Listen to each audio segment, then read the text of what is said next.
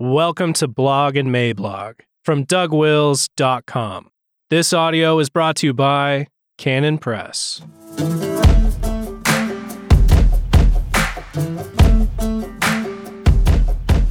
A Gallimaufry of Random Observations, May 19th, 2021.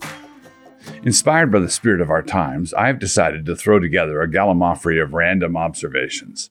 A salmagundi of insights, as it were, or an eaten mess of ironic inversions, a melange of right-wing virtue signaling, a potpourri of punditry, and see how you like it. This is the sort of moment that calls for the stir-fry approach.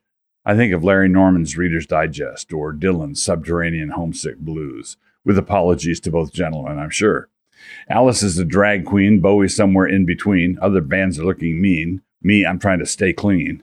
Larry Norman, Reader's Digest. You don't need a weatherman to know which way the wind blows. Bob Dylan, Subterranean Homesick Blues. In some of Robert Heinlein's fiction, he postulated a time between the Second World War and the first man on the moon that he designated the crazy years. As an uninspired prophet, his timing was a tad off, but otherwise I think we can give him an A- for calling the mere fact of the crazy years. For lo, here we are. The times dictate that every white person needs to recognize something important, especially those who are in deep denial about the insidious rot of their white supremacy. Work with me here. Every white person must come to grips with the fact that whiteness is at least supreme within them, if nowhere else. Is this not undeniable? If whiteness were not supreme in you, you wouldn't even be white. Stands to reason. And what is it that makes you white? Is it not the supremacy of whiteness in you? And is that not white supremacy?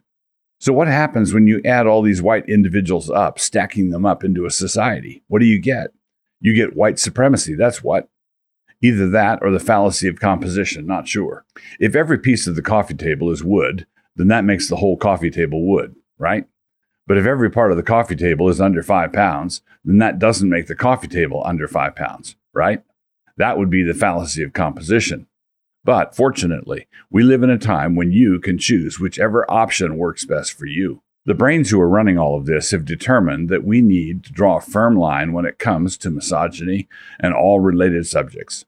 For far too long, junior high girls have been subjected to the colonialism of what has come to be called the male gaze. Said brains have proposed that we remedy this grievous problem by requiring all the junior high girls to shower with any of those male gazers who are prepared to identify that gaze as actually proceeding from a girl.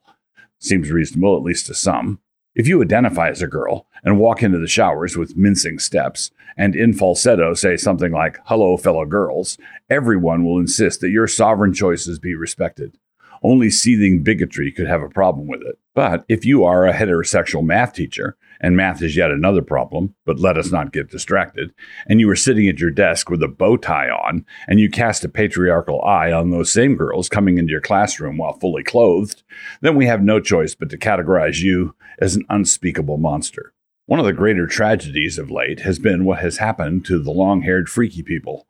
They used to sing, "Sign, sign, everywhere a sign, blocking out the scenery, breaking my mind. Do this, don't do that, can't you read the sign?" Now, if you don't see the masks required sign on the front door of their little Buddhist wind chimes boutique, and you walk in with your face all naked like, they will chase you down the street, chucking rocks after you, and all while yelling strange oaths. Nothing communicates full and vibrant confidence in our free and fair election, like pitched legal battles to prevent any audit from getting completed. Multiple choice.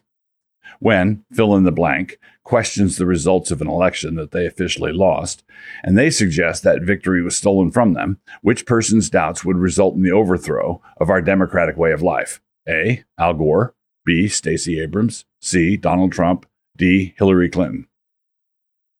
And a prophet came down from the hills, and as it was clear that he had something to say, a crowd gathered around him in the public square. When the time was right, he stood up on a park bench and said, "Black lives don't matter in the way you seem to think they do." And the people were angry and stoned him with many stones. Free speech is literally violence, and violence is literally free speech.